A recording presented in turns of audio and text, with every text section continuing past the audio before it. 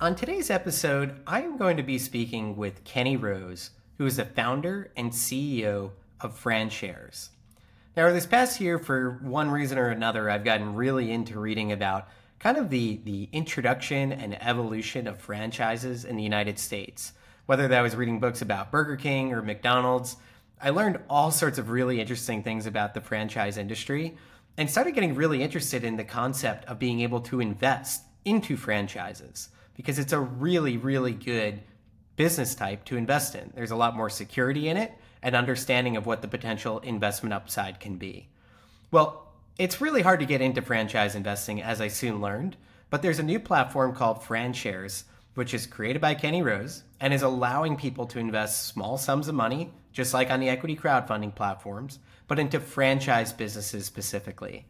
And I think it's really, really cool. I'm a major fan of it. I'll definitely be investing on the platform myself because one, I think the IRR, right, the investment return in franchises is quite good and much better understood than that of startups. So a really nice way to diversify.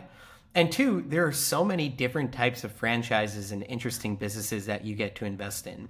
One thing that Kenny's going to hit on in our episode is talking about the fact that franchising goes well beyond just food service, which I think is how most of us know franchising in the United States.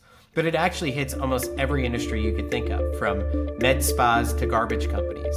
So in this episode, you're going to learn A, more about franchise investing, B, about the fact that franchising is a whole lot more than food services, and C, you're going to learn about the investment upside and intrigue there is to getting into this asset class.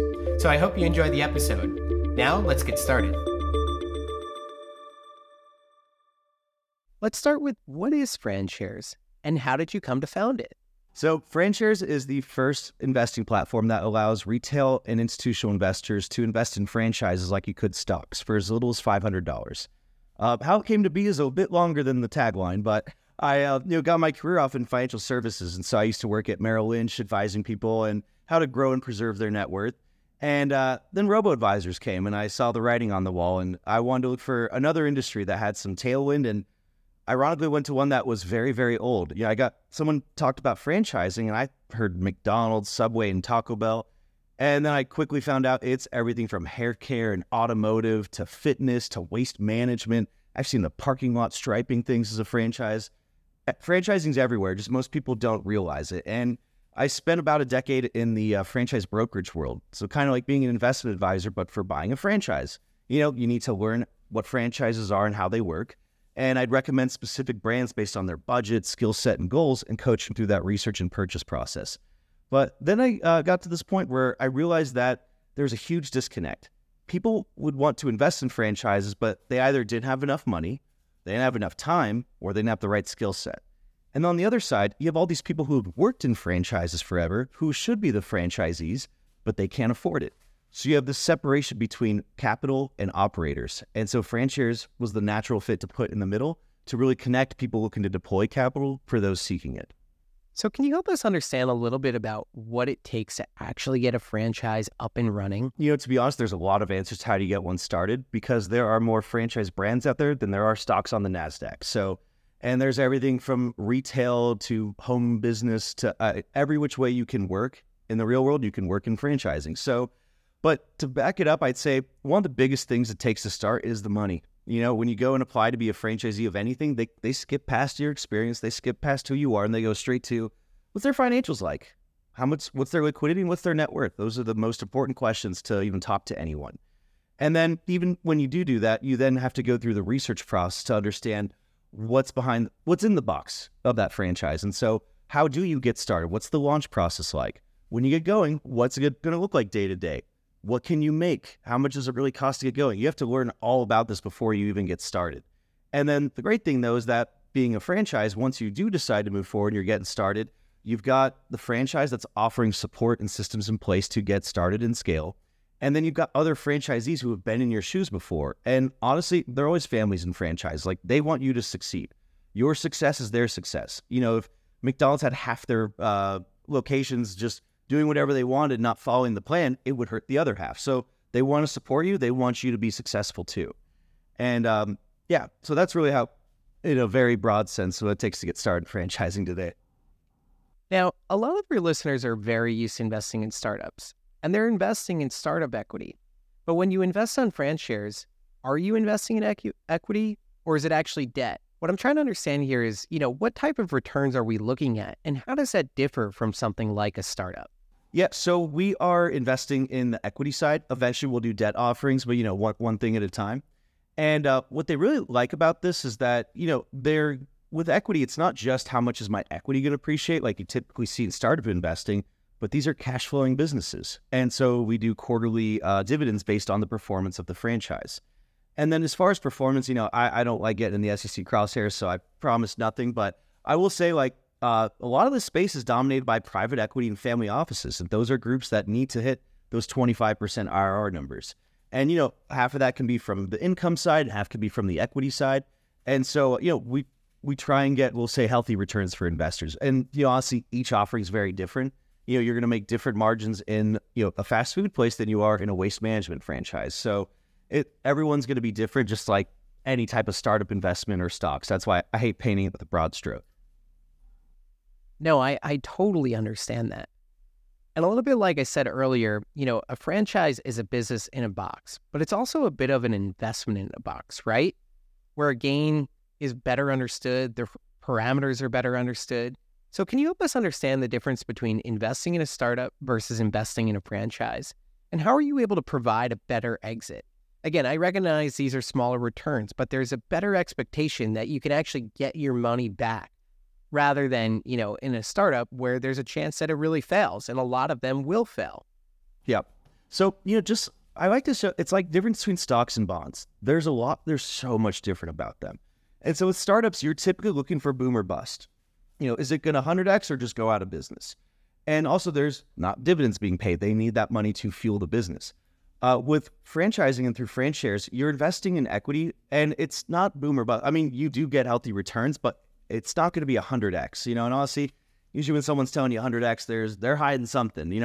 Honestly, I was a big skeptic on crypto, and I'm glad I got to stick to my guns and it worked out. Well, not well for everyone. I'm sorry. But, it's something where you're going to see healthy, consistent returns in something like that.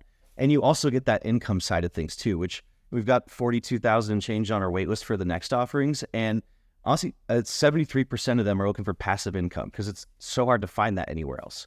And so, it's not going to be as sexy as a startup investment, but it is going to be conservative. And honestly, it's conservative with the upside. That's why alternative investing is what it is. And, typically it was just like a lot of startup investing, you couldn't do it if you weren't a non-accredited investor. And even accredited, it's still very hard to find those things. And franchising, it was impossible. So I'd say they're entirely different beasts, but they share the theme that they are businesses. I'd love to understand a little bit more about the types of investments that you have on the platform. Can you share some of the franchises that you actually have listed right now or have listed? Our initial portfolio is one we call it the T&T franchise portfolio. And so with that, I wanted to show people really the breadth of the franchise world. Most people just think it's fast food. And so, I wanted to introduce them to hey, here's other food franchise, but also here's something super far away from franchising. So in the food side, if you try and go for a McDonald's, they're sold out in most markets. And so yes, we can invest them and we will, but that's more like an income type investment as opposed to a growth one. So I wanted to give a growth investment. So this brand Teriyaki Madness, they're the, I think, top 10 fastest growing quick service restaurant in the country. And also what I really like about them is their lack of competition, which, usually there's never no competition, but when you think about in the Asian food quick service space, can you name one besides Panda Express? Yep, it happens every time. And so I saw this space that was quick service Asian that has one major player, and then you've got one of the fastest growing franchises is in that space. And their executive team is just one that's very highly decorated. When you look at their, the Chipotle meets Panda Express, it's all healthier, made to order, everything you want. And so they already had 150 locations, I believe, in development. And so that puts them in the top 15% of franchise brands out there already. And so that was one where it's hey, that's a food one I can stand behind. And then on the other side, I want to show them totally something different, which was in the waste management space. And it's a very unique segment of it. And this is why I say they franchise everything.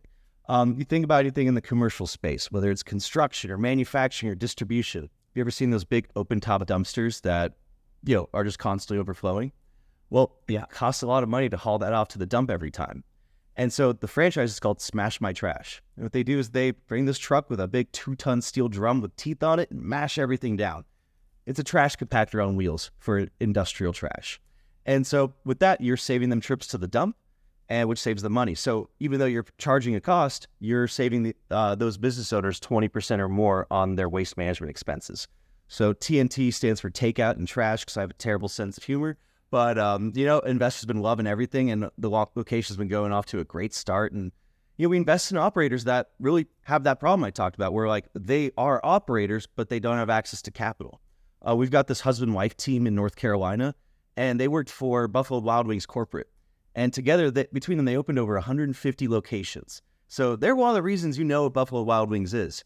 But they worked for corporate. They didn't make millions of dollars doing that. And so they came to Teriyaki Madness. They wanted to become their own owners finally. And they honestly scooped one up that was really underperforming because the owners weren't there. Again, that problem I was talking about. They doubled sales in the first month.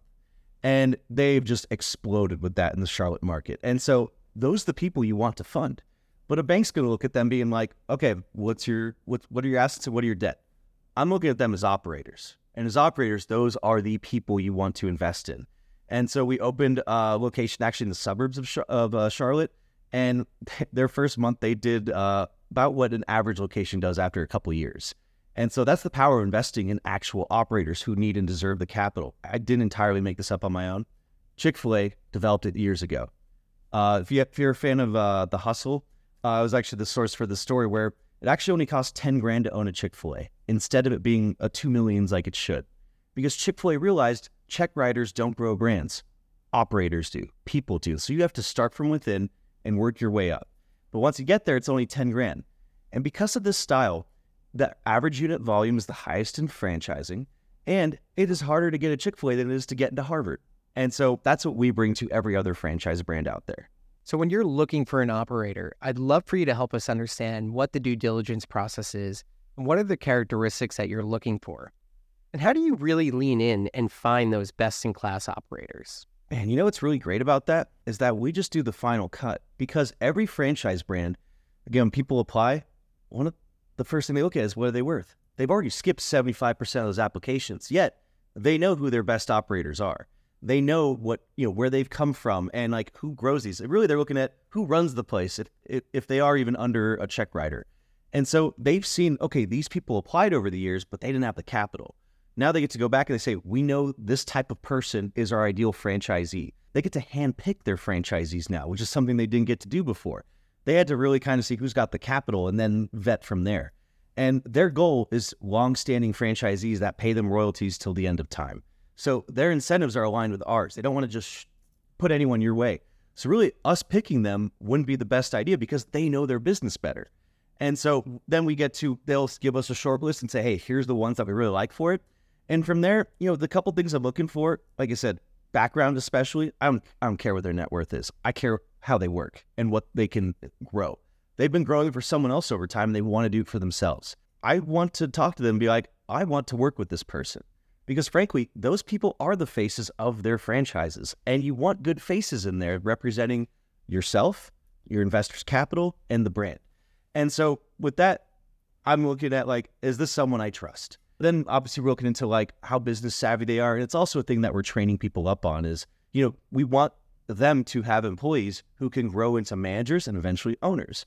And so now you have a new pinwheel going that is franchisees creating franchisees. And so it's something that's never been done before with the exception of Chick-fil-A. And their results speak for themselves. And every franchisor we've talked to is very excited for it because they've never been able to.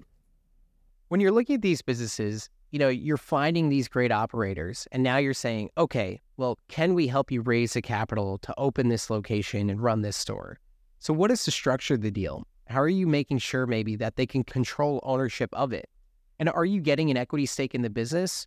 Are you providing all the capital that they need to get the business started? I'd love to understand a little bit more about how this actually works. Great question. And you actually just tugged on Chick-fil-A's Achilles heel. Because even though they have this great model, they don't give their owners equity, which is absolutely insane to me. And to me, I'm not a greedy guy. All boats rise together. That's how we work around here. And so We work on a model that rewards both the operators long-term and the investors long-term. And so we typically will do a waterfall type structure. I mean, these are broad things. We'll typically do something for each brand based on what works best for them. But, starting off, it'll be something like 75% of the profits are going to investors until they recoup their money. And then from there, a 50-50 split, because those investors took the most risk at the beginning. They should get paid out first. Then afterwards, you're 50-50 split until depends on the brand, it could be 2 or 3 times MOIC. And then after you achieve that, then the owner-operator will have 75% going forward. So they're incentivized to grow it long-term so that they can actually have more of the company themselves. And then our investors just get mailbox money for the rest of time. And so, that's something where it's a really win-win structure. And honestly, again, another thing I can't claim I created myself. I just surround myself with great people. One of our advisors in the company is the co-head of franchise investment banking at Houlihan Lokey. So, I got to see what's worked in those bigger conference rooms and bring it to the individual investor and all the way down to the franchisee. In a typical startup investment, people are looking for that exit, right? It's eventually going to be sold. But in this instance, are you looking for the franchise to be sold? Or are you kind of just looking for that royalty check that comes in every month in perpetuity? That's the great thing, is that we can create portfolios and offerings that meet different things. Some people are income-based, some are growth-based. And so some will be, hey, we want to hold on to this piece indefinitely. Others say, no, we want to sell that and get a good payout at the end and cut that off. And honestly, that's a great thing that we're excited about, is that, there are 2 ways that 3 ways you could exit. One is that we have trading on the platform. So if you need to exit earlier, you can exit by trading with someone else. We always steer people away from that because, frankly, they're alternative investments. You're supposed to hold them longer term. And so I'd rather you invest less and hold it long term than invest more and have to cash them out and not make what you thought you were going to. On the other side is that private equity, large family offices love buying these things out, so they can come to us and say, we want to buy all these out. It's usually going to be predetermined, but them deciding whether hey, I would take an exit or I wouldn't. But then finally, my preference actually is that we've actually got a lot of banking partners that have reached out both to offer this to their clients as well as lending options. And so in my ideal scenario, we are selling that last bit back to the owner-operator, that franchisee. And so basically, in the past, these people could not get approved for loans because those banks were looking at, okay, what's their net worth and what's their liquidity?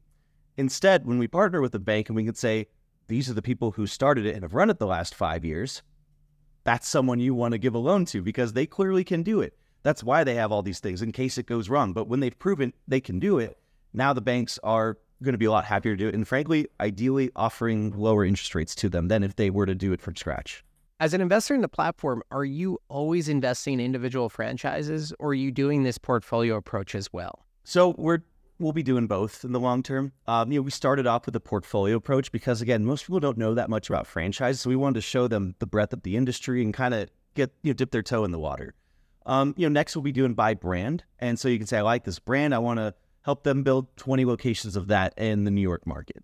And then eventually you'll have things where I want health and wellness portfolios. I want the Chicago health and wellness portfolio. So when I go work out, or maybe I want to hit a med spa or anything like that, I can actually be spending something that I go to, because that's really where crowdfunding's never seen this. Crowdfunding and especially alternatives, it's usually you're just getting access to something. You're not actually part of a crowd or something local. And so when you think about it, when you have a New York fund that's going to have where you get your haircut, go work out, go eat at, you're no longer spending money and giving it to someone else. You're reinvesting back into your own investment. You are being a customer of something that you own a piece of. So you're your own mini mogul. And then eventually, my goal for a couple of years down the road, I have this picture. It's for some reason I picked Jimmy John's for it, maybe because I'm in Chicago and I love them. But I can't wait for that day where you're going to walk into a Jimmy John's, eat a sandwich, say that was good, and see a QR code there that you can scan and buy a piece of that location you're sitting in. That's never been done in investing. You invest in real estate, you're often investing all the way across the country. Artwork, it's stashed in a warehouse somewhere. Franchising is community and people-based, and bringing that to the investment world is something it's a whole new thing that hasn't been done. That would be so cool. And I'm such a big fan of actually encouraging small businesses. Even where I live, do a crowdfunding round, do a community round, get your community involved. And I think there's so much power in that. It's funny, I actually saw a business recently in my neighborhood that had a sign up looking for investors. And I don't think they know anything about crowdfunding and fractional ownership or anything like that. And it's like, this is what we're all working towards, right? It's this community ownership giving you access to these investment opportunities. There's one thing why it even more so works for franchising too, is that when you start a location, you're typically the boots on the ground. Like, I'm the owner. I'm the one who's got to be in the community and say, come on in, try out what we're doing. But we changed the math there. It's not just that people are coming to you. It's that they're your customers. They're your evangelists. Like, you're going to have the best openings of any brand because the people who invested are lining out the door and they're telling their friends to come there too. Crowdfunding was built for franchising. When you think about expanding into potentially getting a Jimmy John's or something like that with your deal sourcing mechanism, in a case like that, do you then go to Jimmy John's and have them find the best operators and help them get funded? Or are you finding the operators for Jimmy John's and saying, hey, you should fund these operators? Yeah, so you're looking for scalability, and I thought, going through to vet in each individual deal is going to take a lot of time, and honestly, there's usually something wrong in one way or another. Like, when you get to start from the foundation up, you can have better control. But when you are, looking at like, hey, there's this, we're trying to acquire this, it's already happened before. Instead, we go directly to the brands, and we say to the brands, are you looking to expand in new markets? They all are. What are your constraints? I need operators with capital.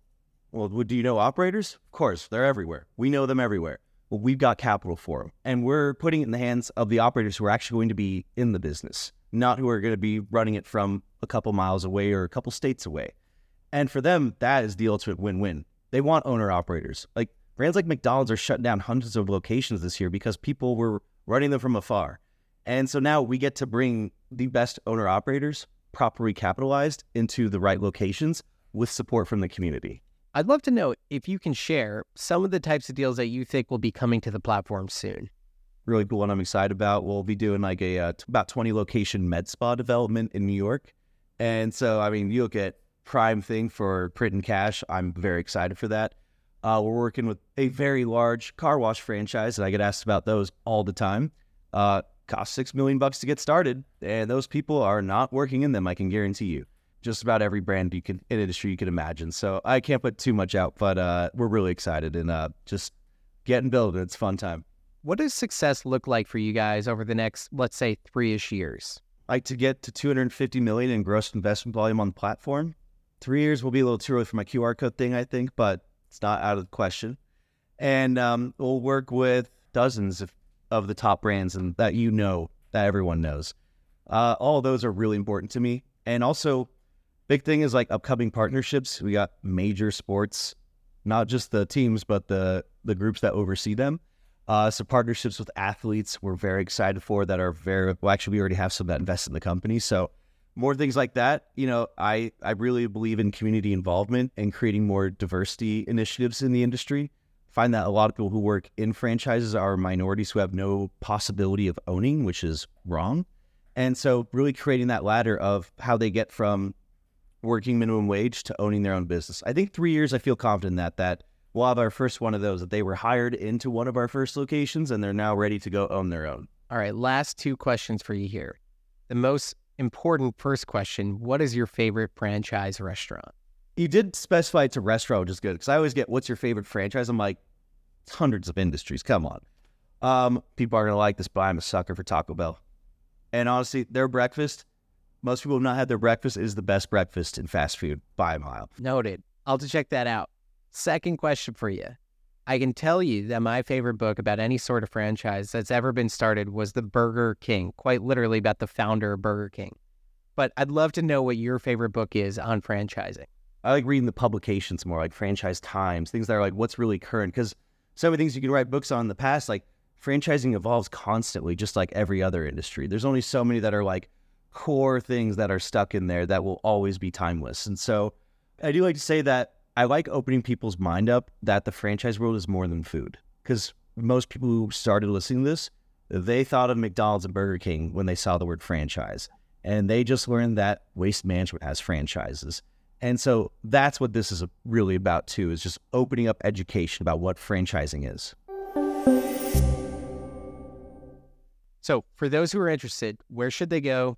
What should they do? Come drop by on LinkedIn, send me a connection invite, mention that you heard me on this podcast, because I always love connecting people who are fans of what we're doing.